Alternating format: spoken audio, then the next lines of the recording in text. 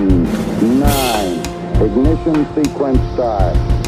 6, 5, 4, 3, 2, 1, 0. All engine running.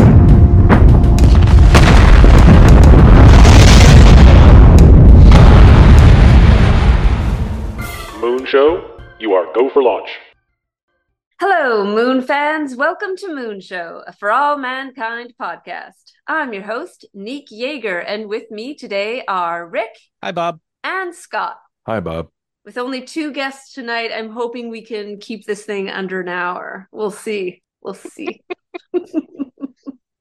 I'll try. Not that there's anything wrong with going long.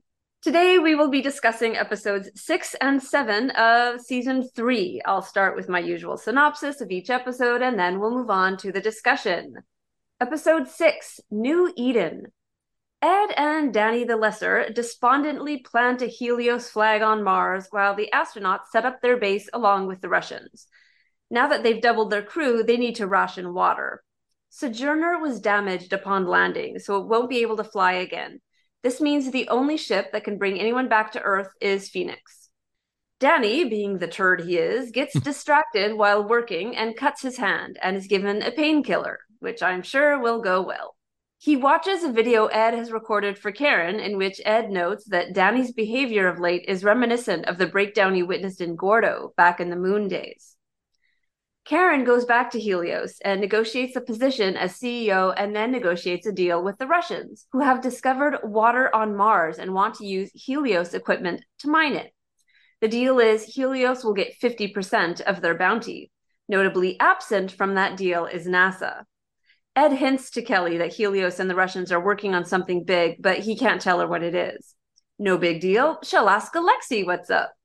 They're in the hydroponics bay enjoying a quickie, and they think their relation's on the down low, but who are they kidding?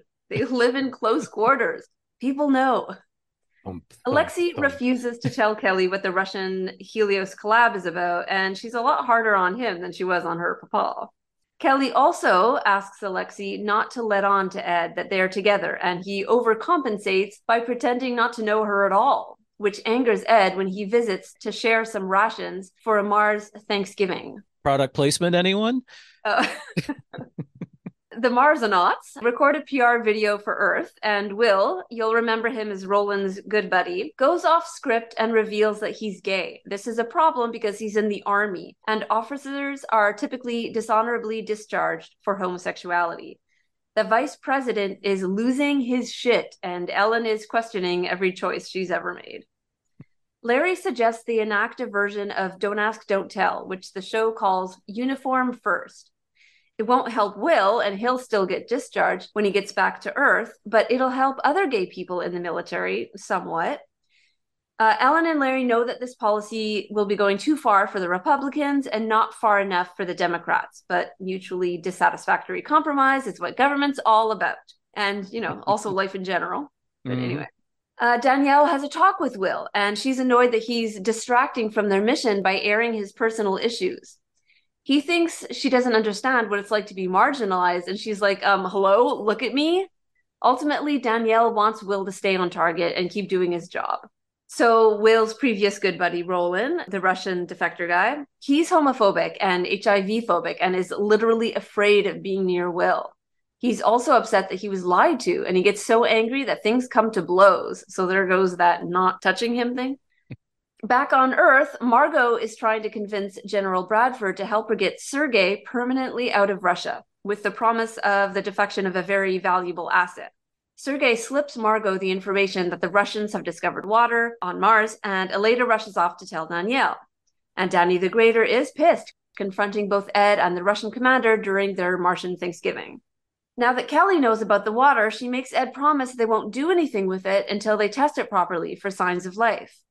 And the episode ends with a White House aide who's been having an affair with Larry, telling a friend about said affair, and that friend turns out to be a rat, and he leaks the story, so I'm sure that'll turn out well. Episode 7, Bring It Down.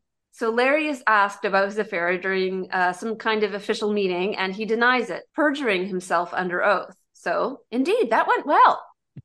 Ellen is obviously upset, and for some reason, they discuss all their business in the Oval Office, so I guess they don't know it's bugged. Right? Like, who's bugging it? That's never resolved. Anyway, in any case, so Larry lets slip that Pam left not to be with someone else, but because she didn't want to stand in the way of Ellen's political career. And Ellen freaks out. She considers the path not taken, wondering perhaps about an alternate history where she chose Pam over politics. Meanwhile, Aleda still being a little sleuth, and she shares her Russian spy suspicions with her husband, whom she's now separated from. He suggests that she think outside the box for suspects, and she starts accusing random people going to Margot with her evidence, and Margot threatens to remove her from duty. So last week, Scott, you were saying that you dislike the trope of guilty people awkwardly trying to deflect suspicion from themselves and how their attempts are unrealistically successful. But what happens here is exactly what you would want. It's exactly, or probably, what would happen in real life. Aleda is crushed by Margot's lack of support and realizes Margot herself is probably the mole. Secretaries are usually the first to turn because they have all the access and none of the power. That's enough. Aleda, God damn it, I told you to leave this alone. You're the lead engineer on the mission that landed the first human beings on Mars. And instead of doing your job, you're up all night playing Tinker Tailor Soldier Spy. I'm still doing my job. Really? Because to me it looks like you're in here casting suspicion on people. Innocent people. You, of all people, should know how damaging false accusations can be. Maybe you need to take a break. A break? Since when does Margot Madison give breaks? This has clearly all been too much for you, Aleda. The stress, the pressure. I'm not taking a break. Then you need to stop with all this nonsense. Or it may not be up to you. Speaking of hairless, creepy little moles, Jimmy is still hanging out with the anti-NASA conspiracy peeps. Sunny, the girl he's crushing on, even though she's with their cult leader, accompanies Jimmy to NASA so they can steal an employee ID for further nefarious actions. They accomplish their mission, but Jimmy is hesitant, perhaps sensing his lack of commitment. The gang steals the Tracy and Gordo statue as a surprise for him. Yay, I guess? Amber knows something's up with Jimmy and sends Danny a video about it, but he's too busy being a drug addict to give a shit. Shockingly, he's regularly stealing meds and getting high. His bad behaviors escalate, and he destroys a robot dog toy one of the crew brought aboard. But for some reason, that's not enough of a red flag to get him relieved of duty. He's only removed from piloting. Ed confronts him, knowing he's using, and even though Danny is insubordinate, Ed still doesn't take him off duty. He challenges him to a fight, telling him to be a man, echoing the way he used to treat Shane and Gordo. And shockingly, this doesn't work to get Danny back in line. Instead, he uses more drugs, and he goes to work because he's still on duty, and he turns off comms so he can't hear the warnings when the water drill pressure is rising. And his actions lead to an explosion and a cliffhanger. All right. So we'll move on. The defense rests, Your Honor. We will save Danny for the end. Right now, we will start with Will. I would say the biggest plot point in episode 6 is Will's coming out. So the obvious question is, was using the NASA PR platform the right way, the right time, the right place to make his declaration? Oh, I've been agonizing over this. Minor anecdote. I don't have a big anecdote for this, but I was in the Air Force when Don't Ask, Don't Tell was enacted. And was actually accused of being gay by a few people in my squadron because I was talking so much about it. They're like, "Are you gay?" I'm like, "No, but I have a lot of friends who are, and there is absolutely nothing wrong with being gay." And I was in the Air Force, which is kind of the intellectual elite of the U.S. military in general. I mean, that's a broad statement, I'll grant you, but you would expect Air Force people to be a little less Cognitive. Yeah, okay. But, I think I may have mentioned this before. These guys were smart enough to tear down an engine, a jet engine in their sleep. But they still were like, "Don't let that fag near me." Not my words. Oh, I'm sure they were all fronting for each other, but carry on. But yeah, and when Don't Ask, Don't Tell came out, there was a lot of talk about How would the military work if they accepted gays, as allowed people to be openly gay, and became a whole gender discussion because they were like, well, I'm not going to bunk with a gay dude. I don't want him looking at me and wanting me. And I'm like, Oh, dude, God. look in the mirror.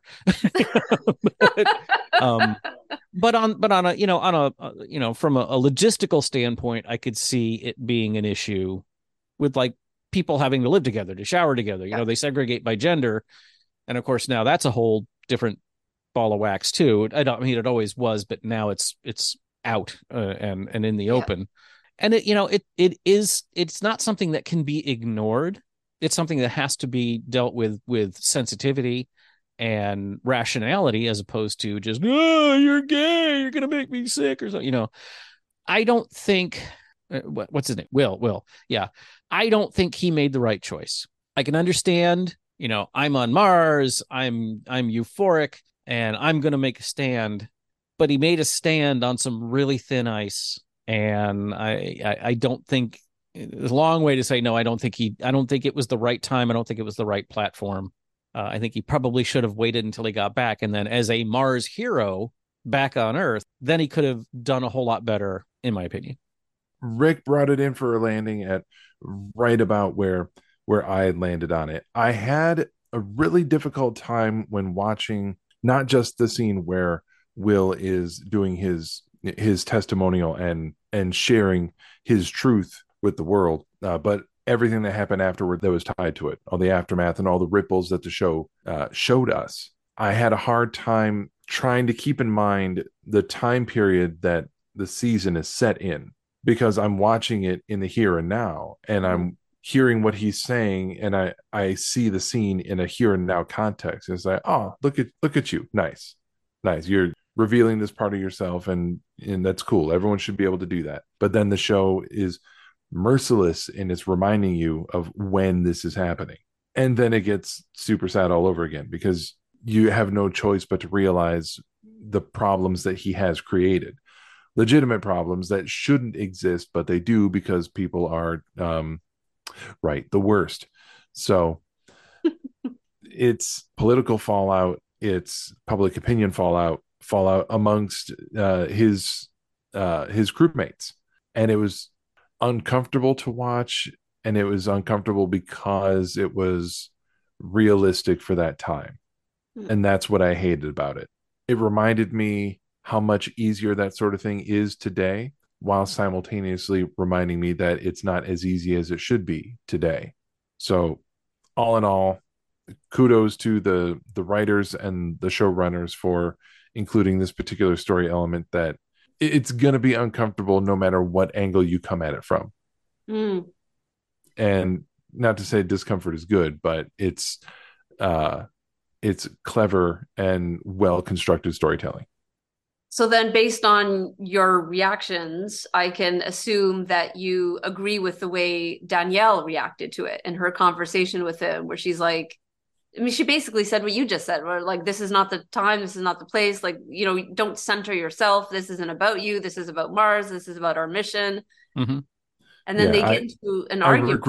I regretfully had to agree with her, because it's interesting. I wish that she wasn't right, but she absolutely was. She is right. And before doing this podcast, I listened to the official Apple TV For All Mankind podcast, and the actress who plays Danielle is the one who hosts it. And she was saying that when it came to this scene, she went to the writers because she didn't get it. She was like, why wouldn't Danielle be super supportive? And then they explained it to her, that like the appropriateness of her reaction, of not just of, stay on target with your job, but also Danielle is someone who has forged a path for others. And to some degree, Will is being disrespectful to her by just like going out there and being like, look at me, and not taking into account what's come before, and not, I don't know, doing things the right way, if you will. And so, not that that's correct to say that people have to stay in their lane and do things in a proper procedure, but that Danielle would think that. Danielle would perceive things in that way, because she's very by the book. And so in their conversation, Will accuses Danielle of not getting it by saying that being gay, is not like being black. And then she says, yeah, at least you have the luxury of hiding your gayness. And he's affronted by the idea that this is a luxury. Meanwhile, he seems not to have noticed the difficulty of being a woman, but in any case. There is a whole world of shit that's about to come down on you, and there's nothing I can do to stop it. I know. That's my problem. No, it's the mission's problem, which now makes it my problem. I just don't understand why you couldn't have waited till we got back to Earth. I waited my entire life. I'm done lying about who I am. I get that, Will. Really? I do. Do you? What's that supposed to mean? For all I know, you're sitting there thinking I'm some kind of heathen. Come on. That is way out of line. But God made the Garden of Eden out of a desert, right? A blank slate, just like this one. I was standing out there, looking at a new world, untouched, and I thought, what if this is our chance to plant a new tree of knowledge? To start again. Who's to say here, 100 million miles from Earth, what's a sin and what's not? This is not about God. This is about NASA. If you have a problem, you run it up the chain of command. You don't just blurt it out on national TV like you're on Sally Jesse Raphael. You have no idea what it's like to live with a secret like this your entire life. To know that if people found out who you are, who you really are... They would. They judge you. Just for living in the skin that you were born in. Come on, Will. I've been in this program for more than 20 years. And not 1 second has gone by that I am not aware of how they see us. So don't you stand there and tell me that I don't know what it's like. Being gay is different than being black. Yeah, you're right. At least you have the luxury of hiding it. Luxury? You know what I mean. Actually, I don't. Last time I checked, reconstructing the moral fabric of the universe was not our mission. Our mission is to create a sustainable base here and survive. Okay, but what does that even mean, survive? It means stop thinking about yourself and go fix some fucking thermal control units. So this is a bit of a off topic, getting a little bit away from For All Mankind, but just out of curiosity, in the oppression Olympics, is it worse to have a thing you're forced to hide, or is it worse to have all your disadvantages, readily visible on your person? There's a word that I learned, and I'm kind of, given my history, my avocation, I've been in the theater my whole life. I have had gay friends my whole life. I thought I was aware of most issues that LGBTQIA plus people dealt with. But there are some terms I've learned in the last 5 years, especially with the trans people. But there's a word, intersectionality, that it took me a while to grasp it. And I think it really comes into play here, because you could say that two black people have the same experience, but that's a false equivalence, because a black man doesn't have to deal with as much as a black woman does. A gay black man will have different problems than a gay black woman, but a trans black woman will have different issues than a trans white woman, et cetera, et cetera, et cetera. And so even getting, we've been trying to, over the last, all of human history, people who are not in the, straight white cis notch have been trying to get people to understand them. But it's like, gay, straight. Well, that's not just a binary. Male, female, that's not just a binary. And then once you start adding in all the other variables that intersectionality covers, then it just becomes this whole spectrum of crap people have to put up with, because people that look like me can't get over themselves. And I think this is something that, the argument between Danny and Will is a huge example of that, because yes, Will is black, Will is gay. Being black and gay has its own Pandora's box of problems, especially back then. But Danny's like, you know what? You can hide half of that. You don't have to tell people. I am a black woman all the time, and I'm in the cameras all the time. So don't tell me I don't know what you're going through. As straight cis white dude sitting here, I'm going like, I have no, I can empathize to a certain degree, but this is the kind of stuff that people like me need to see more often. is that it's not all just, the LGBTQIA plus is not all one happy family, all working towards a similar, the same goal. I've been frequently shocked at how much even different classes of gay people get pissed at each other. Almost as though everyone is an individual. Oh my God. What a concept. Yes. Thank you for crystallizing what I was trying to get to. That's exactly where I was going with. And I wasn't sure that's where I was going. So thank you. This straight white guy is terrified at trying to answer which is worse, being able to hide who you are and needing to, or not being able to hide who you are. Oh, that was the question. Sorry, Ed. I really don't know. I don't know if I've really had to do this on the show before, but I cannot offer an answer because I'm too ill-equipped to do so. Well, and that's the thing. I wish no one had to hide anything, and I wish that people who couldn't hide things didn't wish that they could. And that's but it does come possibly down more white savior than I wanted to sound. But that I wish. Well, let me ask you a quick question because I can't remember. We're in the mid 90s in the show right now? Yeah, and 94? 94, 95, something like that. I think 93, 94 is when, at least like when it started, when the season started. Well, the season started, I think, in 92, and they said it's 2 years until the Mars mission, so it has to be 94. Okay, because Don't Ask, Don't Tell happened in our reality in like 92. Okay. So it's interesting that this issue has not happened yet until where we are in the show. Just another divergence. Another divergence from quote unquote reality. I don't know if we can call what we live in reality or not. Who knows? Well, society and culture were distracted from homosexuality for 2 years due to the early advent of electric cars, but then they got back on track. So they're just a little bit behind. That's the problem. Okay, gotcha. That's how that happened. Makes sense. 100%. All right, we'll move on to another uncomfortable topic. Jimmy. I'm sorry, you said uncomfortable hairline? What? You know what? Kudos to the hair department. Wait a minute. Don't do that. No, but for real, because binging the show for doing the podcast, I was able to remember what Jimmy looked like in season 2, and his hairline was completely different, and he looks like 10 years younger. But like, they didn't put any makeup on the actor to age him. All they did was mess up his hair, and it was so effective. He looks so much older. And I should clarify. I shouldn't have said hairline. I should say hairstyle, because you can do a lot with a hairline. Unfortunately, he ain't doing nothing with it. Yeah, he's making all the wrong choices in his hair and in everything else. He is living his wake of hair life. I had a 5 head when I was 26. So. Well, that's why I have bangs. All right, so why is he so easily taken in by his new so-called friends? Oh, it's difficult to answer this question because the writers and the actor have done such a good job of just making him seem from the jump.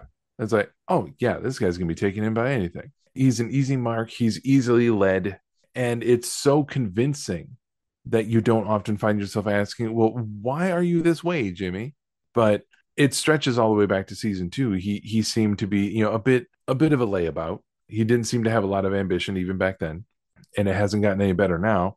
The season 3 premiere did a good job of making it clear that the deaths of Tracy and Gordo have definitely left some serious scars for him, and he's never really processed that loss or those emotions. But one would assume there are probably indicators of this that I'm just not remembering. It feels like, since he doesn't really have any clear-cut thing or person that he can blame for what happened to Tracy and Gordo, he defaults to blaming NASA because they gave so much of themselves to their career and they died in the service of that career. Well, then obviously it's NASA's fault. It's not the space race's fault. It's not the Russians' fault. It's NASA's fault. And if you ask him, why is it NASA's fault? He won't be able to answer you. He'll just know that it's NASA's fault. So when he sees people who also dislike NASA, their reasons don't matter.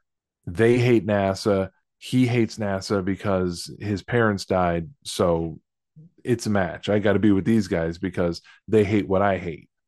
And he does not pay attention to why they hate NASA, because they're going off of conspiracy theories and a whole bunch of hooey stuff that just doesn't make sense. They want to hate something, they want to rebel against something, and they chose NASA. So Jimmy just falls into it. I think they were planting the seeds for Jimmy way back in season 1, because like in season 1, honestly don't remember him in season 1. I know he was there. Well, but that's my point. That's exactly my point, because he's not memorable in season 1. He's literally an afterthought. There's all this talk about Shane and Danny and them getting into trouble. And it's like, where's Jimmy throughout all this? He's literally just, in the background, and he's not really ever mentioned, but he is present, but he's neglected. He's neglected as a character. And I think that was deliberate to show that as a child, he's being neglected. And so Danny is the high achiever, and we know, what happens to Danny. But from Jimmy's perspective, he's seeing his big brother emulating his parents. He's seeing everyone get accolades for being this type of person, this astronaut type of person, and he can't compete. Therefore, he goes in the opposite direction, and he is very lonely. He's feeling very low self-esteem, and he's depressed. And as you said, he fixates on NASA as the bad guy. And these people come along and offer him friendship. And that's ultimately all he wants, right? That's ultimately all any of us want, is we want love, we want acceptance, we want friends.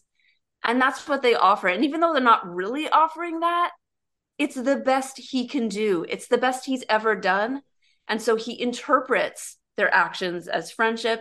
I mean, deep down, like you can see it. The actor's doing a great job, because you can see it in his face that he's like not really into all this stuff. Like when they bring the statue, he looks at it and he's like, what? He doesn't like what they're doing. Yeah, he's not into it, but he's so desperate for friends. He's also trying to impress the girl, Sunny. And so he just goes along with these things. And that's why it's so easy for them to take advantage of him. Yeah, because in order to take advantage of him, it requires them to give him just at least some attention. They have to pay attention to him in order to use him. And that attention is all he wants. That's it. He's craving the attention, and they give it to him. And thus he will do whatever he has to do to try to make them happy, to push down his own hesitations and his own uncertainties about what's happening, because if he were to speak up, it might endanger the attention that he is getting. And not just the attention from the girl, even though I'm sure he wants some attention from the girl. He wants attention from all of them. He'll do whatever they ask, even if he thinks it's a bad idea. He'll do it because he has quote unquote friends. Well, Rick, you have anything to add? Just one sentence, and it sounds like Scott was finishing up there. It has been well established the Stevens boys are led around by their dicks for this entire show. That's a way oversimplification. I'm going to cut that.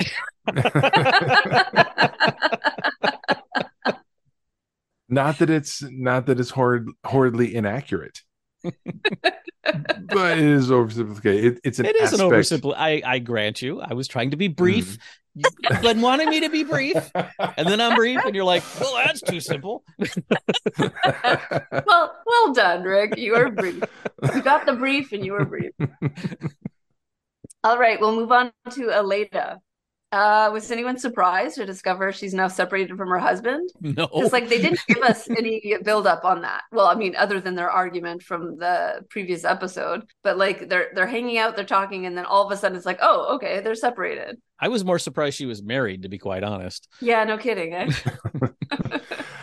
I was expecting that there was going to be something more between her husband and her father, and we never saw a lot more than what we had before the time jump. Then I just assumed, there was something more, and that's probably what precipitated this separation.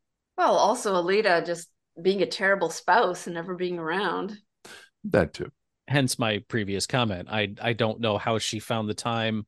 I would have liked to have seen the development of a relationship that would get her married with a child. Yeah. Because her character doesn't seem to fit that. That's it, because in so many ways, she's, like a mini Margot, right? She's so dedicated to her job, and like her primary relationship is that to her job. So I agree. It's like, I can buy that she'd get into a relationship. She's an attractive, fiery woman, but that someone would stick around long enough to marry her, long enough to have a kid with her. Like, she's just so, what's the word I'm looking for? Not self-involved, but like NASA involved, just so Driven. neglectful of the people around her emotionally. Exactly what you said. I have tried to picture her being pregnant because that's not something you can just put off. Mm-hmm. That's not Mm-hmm. something you can go, I'll deal with this later. And, God forbid she goes into labor during a mission. Again, that's not something you go, just wait 2 hours. And I can't picture Aleda doing that. You can picture her being the person that being wheeled down the hall of the hospital, you know, in the hospital bed, shouting to someone, "Get me a phone. I need to Yeah. call work." Okay, I can picture it as a trope. Yes. Having witnessed childbirth. No. No, but I can see her basically like as soon as she's done giving birth, she's like, Yeah. okay, I got to get back to work. And her husband being like, but you can, take a couple weeks off. And she's like, no, no, I'm fine. I'm good. Walking around with a diaper on, like bleeding out, like, no, I'm Mm-hmm. fine. Yeah. I could see, in the recovery room asking the doctor, when can I go back to work? And he's like, a week. You're staying here for 3 days. But I agree. I would have liked to see that. That Yeah. is I don't know, disadvantage of the time jumps. It is kind of a bummer sometimes that we don't get to see things like that. Things that are not, I don't know what's the word I'm looking for. It's not that it's not believable, but I don't know. I feel like it would have been an interesting component of her character to see Mm-hmm. her going through that rather than all this focus on her discovering that Margot's the mole. But we'll discuss more about that next week because she hasn't yet. Crack the All she's case. done is realize it. She hasn't told anyone yet. So we'll save that. Putting on my writer hat for a second, not that I have one, but it could have been a very interesting, and maybe just a few years in Aleda's life where she realizes, I'm missing out on this quote unquote part of womanhood, and putting her NASA work on the back burner, and trying to, because she meets this guy and is taken with him. Yeah, That would have been an interesting arc to see her try to be I the good agree. wife, and then realizing it doesn't work for her. But by that time it's too late, and she's already brought other people into her mess of an existence, because Yeah. everybody in this show is messed up in all kinds of ways. Oh, just like real life. Yeah.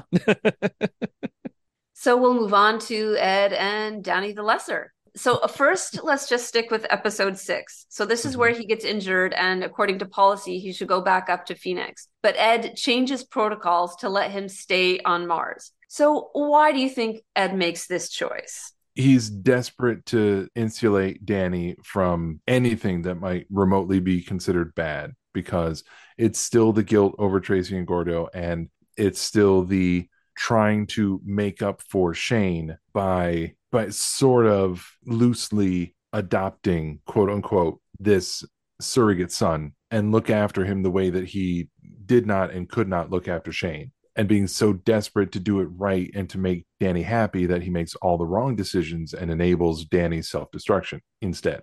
He convinces himself that it's not happening because he needs to, yeah, I'm going with my instinct. He needs to save Danny, but he doesn't know how to save people, especially not Danny in this situation. I agree with you up to a point. I don't think he needs to save Danny, because I don't think he realizes Danny needs to be saved. He thinks he's protecting Danny Yes, that's much better. What I Checking him said, from himself? from the consequences of his actions. Yeah. Because yeah, that's been Ed's thing all along, is, oh, no, you don't, we're not going to let them do this to you. Yes, you're drunk on the side of the road, and I'm going to pat you on the shoulder and then kick your ass back into space, and you'll be all better, and they won't do this. We'll fix it ourselves. And that's the mindset he's never gotten out of. Mhm. Right.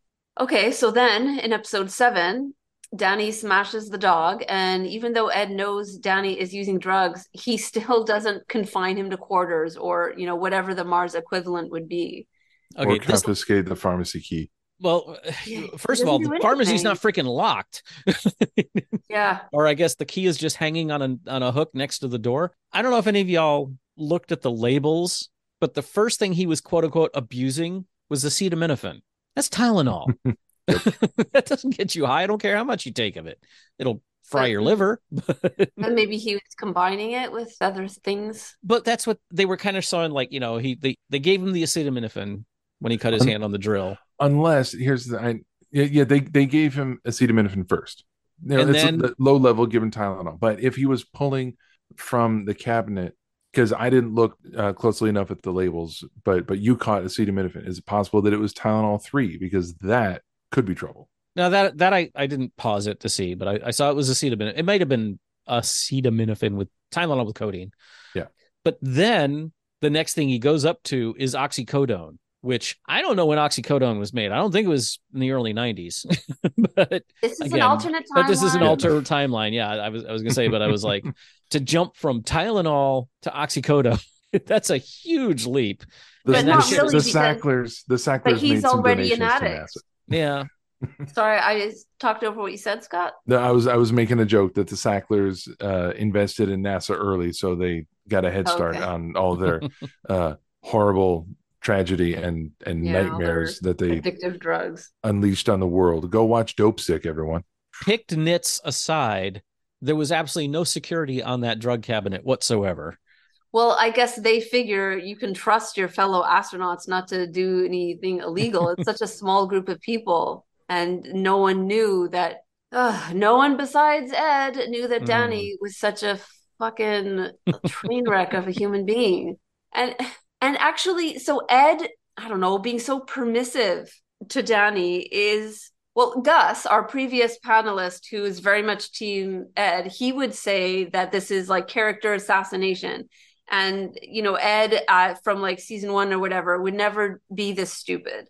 So Rick, you're our biggest Ed hater. How do you explain Ed's behavior? Because, you've already explained that, he's trying to protect Danny and, he sees himself as a father figure. He wants to make up for Tracy and Gordo dying. So he has all these motivations. But I mean, things got really escalated in this episode where Danny it's very clear he's on drugs. Ed knows this. Ed knows that he's hot. Ed knows he's using.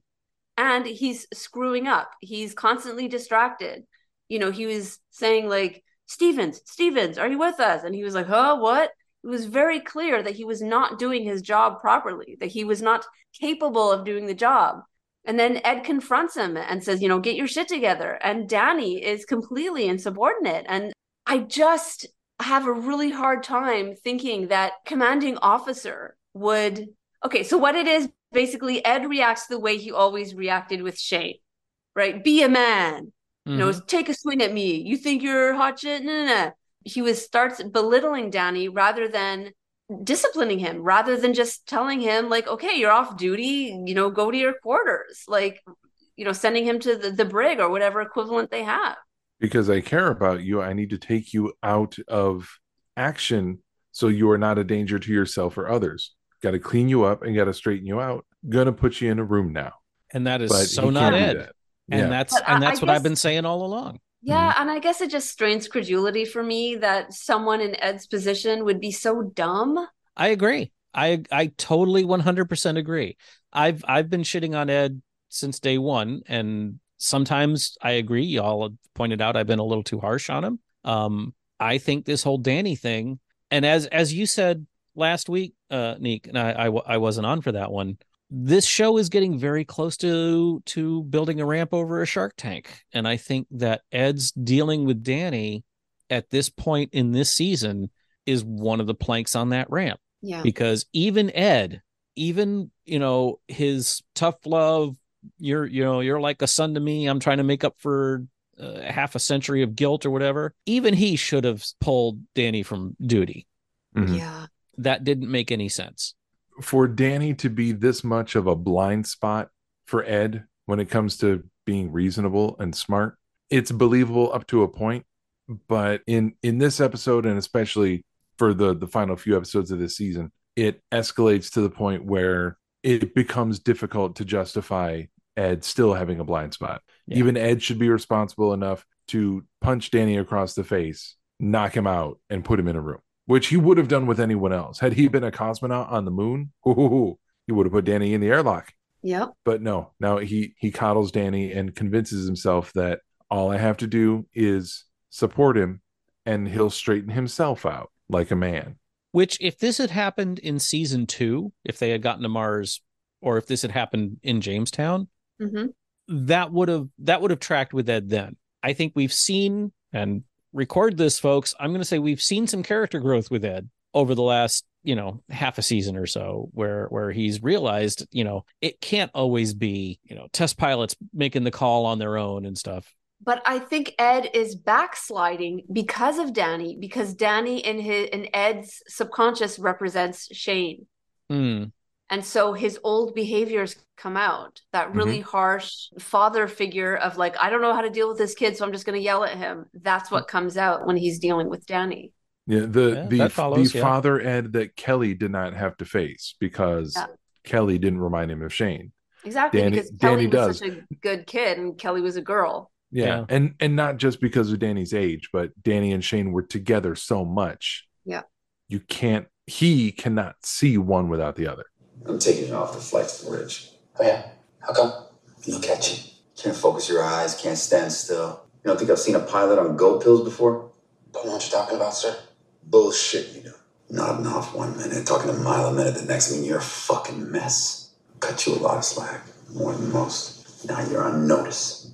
I made that mistake once with your dad back in the day, and I'm not going to do it again. Yeah, well, I'm not my dad. You got that right. Nick, you're in charge of Helios Base while we're gone.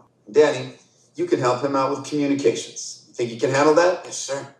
You fuck up one more time, and I mean once. I'll confine your ass to quarters on Phoenix until we return to Earth. You got that? Yeah, whatever. Whatever. Whatever you want, boss. What happened to sir? Yes, sir. Thank you, sir. Watch. Whatever you say. Sir. I said watch or what? Now, what are you gonna do? You're a tough guy now? Huh? Come on, Danny. Come on. Hit me. Is that what you want? Hit me. Come on. Hit me. Be a man.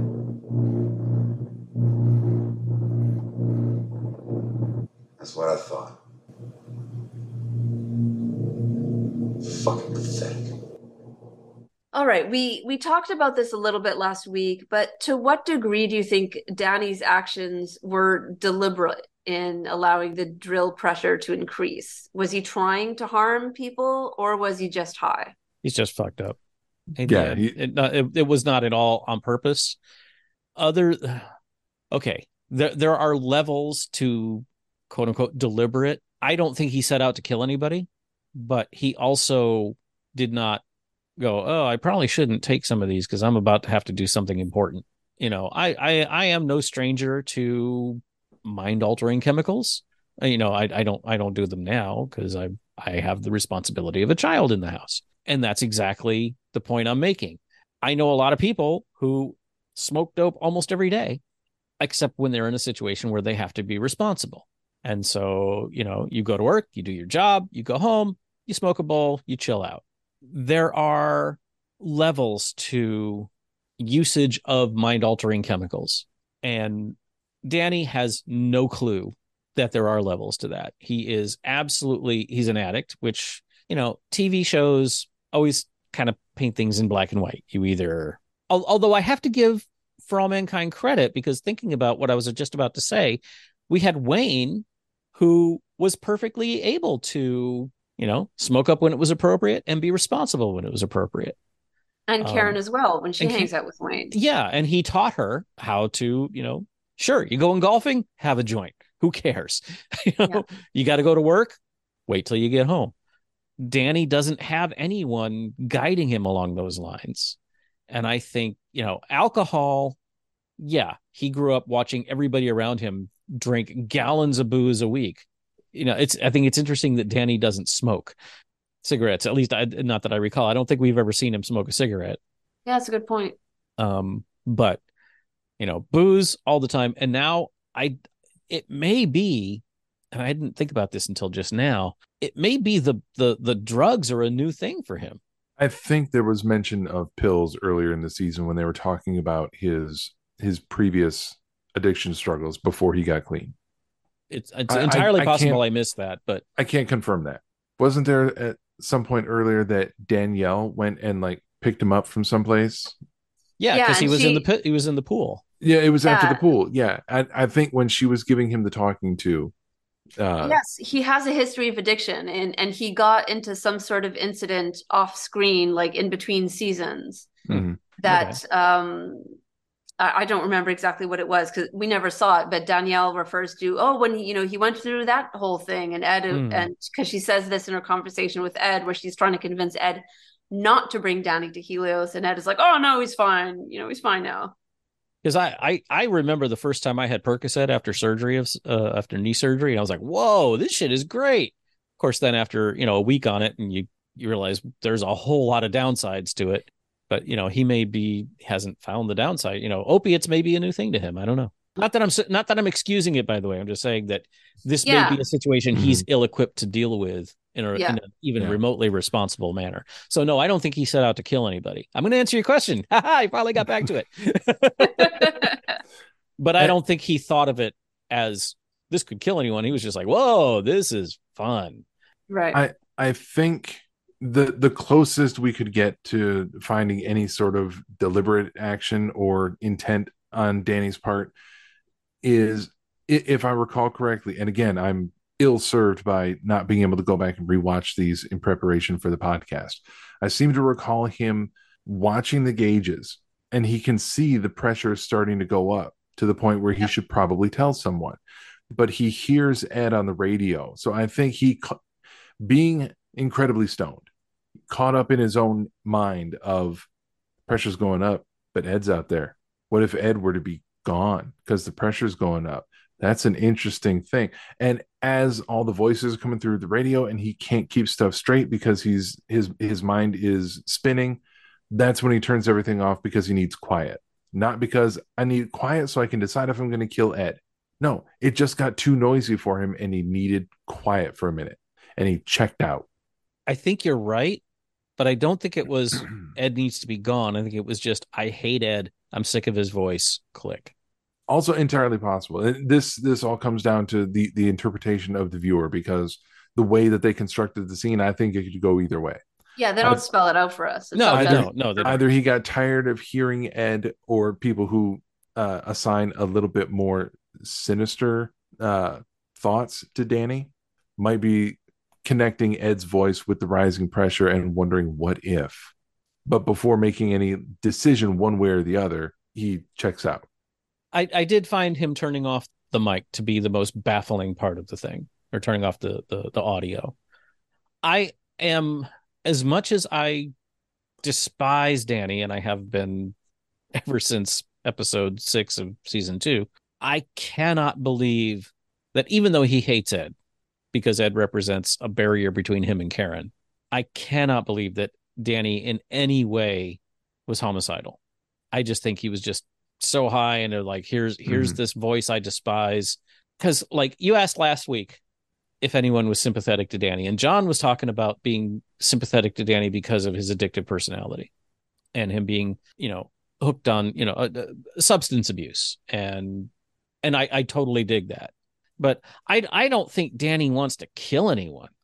I think he just wants Ed to be gone, because then he thinks that he can get back to Karen. And when you're that messed up on opioids, and I mean, he was doing handfuls of that stuff, I think you're giving him more credit for rationality than was there. Entirely possible. I think that he just had enough peopling. No more peopling today. Turn it off. You cannot fault somebody for their addictions. I know that's a very easy target for people. I'm as guilty of it as anyone, where when a celebrity or someone does something horrible because they can't, a perfect example, Robert Downey Jr. I knew about him long before he played Tony Stark as that star who got screwed up doing drugs and ended up going to jail or whatever. Same with Tim Allen. And, I could literally be sitting there smoking a joint and going, wow, those people are fucked up. We don't we disconnect ourselves from what we're doing and we look at what somebody else is doing and go, oh, that's horrible. I don't fault Danny for his addictions because yeah, he's had a terrible life. He's had terrible role models. He's watched his parents die in horrible ways and had a mother figure do a terrible thing to him. I'm sorry. There's a reason why it's called statutory rape. Now, granted, when Danny and Karen slept together, the age difference was not illegal, but it was still a power dynamic. Mm-hmm. And she should not have done that. Danny has been a victim his whole life, which excuses the substance abuse or explains it. Doesn't excuse it, but it explains it. Explains. But once he got into Ed's private transmissions and continues to watch them, that's when I lost sympathy for him. I sympathize with being an addict. That is absolutely not his fault. But his actions, once he got into the private communications. Yeah, he's making immoral choices consistently. And he has to be held accountable for his actions. Mm-hmm. And that's why I think I don't think he wanted to kill Ed, not overtly. I don't think it was definitely wanted to hurt Ed. He definitely wanted to hurt Ed, and he wanted Ed gone. But I don't think he has the capability to, at the point where it happens, when that explosion happens, I don't think he has the mental capability to think, if I do this, then Ed will be gone. Because I think that's a level of rationality Danny doesn't have at that point. Yeah. Okay. Is there anything else anyone wants to bring up about these episodes? Pour one out for the robot dog. Yeah. do we want to? I would like to. I know you talked about it last week, and I wasn't here. Kelly and the Russian guy whose name I can't remember. Alexei. I don't know why you were so shocked that people hooked up, that she hooked up with Alexei. Shocked is the right word. Maybe disappointed. Exactly that. See, you took my words. exactly what I was going to say. We're disappointed at their jeopardizing and complicating the mission by adding this additional dynamic that doesn't need to be there. It's unprofessional. You're in goddamn space. It's selfish. And it's not safe because now it's not what you do as an astronaut. You're in space. You're on Mars. Focus on the job. But as John brought up, and I agree, this mission has gone Tango uniform in a huge way. And I understand that reference. Okay. Do I need to explain what Tango uniform means? Okay. I get it. Everyone gets it. And this crew is way young.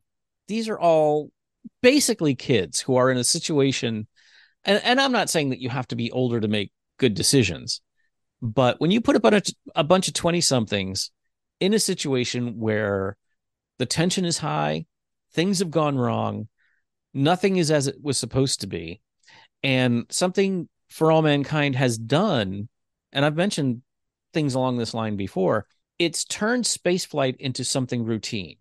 And so the people doing it are no longer the best of the best. And so you've got a bunch of, 20-somethings, early 30-somethings who are not necessarily prepared for the stresses of the job. They're up there to do, Kelly's there to make sure they're not screwing up any Martian biota. She's not a test pilot. She's, I'm pretty sure this is her first mission, right? Her first time in space. Mm-hmm. And she spent the whole time as a child watching her dad go, fuck the rules, do what I want. The Russians are all messed up because their ship is gone. They watched someone get squashed between two spaceships. They don't know if they're going to be able to go home. I'm surprised they're the only ones they had hook up. Okay. Yeah, and I'm not saying y'all are wrong or I'm right. It's just that's the way I see it. Is like okay. Yeah. People fucking stressful situations. Well, we'll have more to say about their relationship as things develop, because we know things will develop. Yeah, we do. So we will wrap things up. Scott, what have you got to plug? I can plug my podcast. That's right. It's on this network. It's called That Star Trek Podcast. We review new episodes of Star Trek and other little short bits of Star Trek. And then we talk about Star Trek. And then we talk about other stuff. And then we remember this is a Star Trek show. And we go back to talk about Star Trek. If you don't want to hear me talk the way I just did, then move right on from podcasts and visit my website, www.planetrisecreative.com, and see some of the graphic artwork that I do for fun and profit. And Rick, what have you got to plug? You can find me right here on the network on That Star Trek Podcast, occasionally on Captain Game Show, on Cosmic Potato, the Super Fan Talk podcast. I have a show that's coming down the pike. I'm not going to mention it now because it's on pause, but I'm tired of getting yelled at about it. Okay.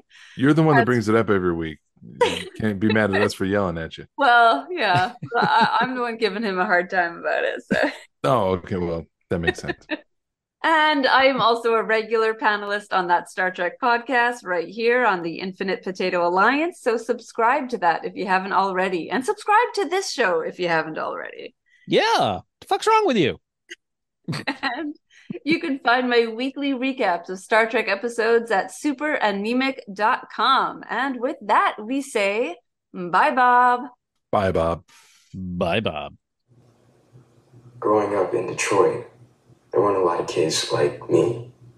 Back then, especially in the neighborhood I grew up in, you just didn't tell people you were gay.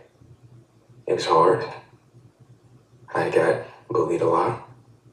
There were days where I felt like I didn't want to go on. Like maybe the world was better off without me in it. But I did go on. And now here I am. The first gay man on Mars. So, if you're a kid out there that feels like maybe you're broken somehow, like the world would be better off without you in it, I promise you, it's the world that's broken, not you. Now, I know there's probably going to be a lot of people out there mad at me for saying this, but I just feel like if somebody like me doesn't say it, who will? What's the point of sending people all the way out here if we can look back on our own world and see for what it could be? Thank you for listening to Moon Show, a For All Mankind podcast on the Infinite Potato Alliance. For more great shows, please go to infinitepotato.com. Our theme music is Small Victory by Steve Combs, used under a Creative Commons Attribution license. You can find more of his music at freemusicarchive.org/music/Steve_Combs.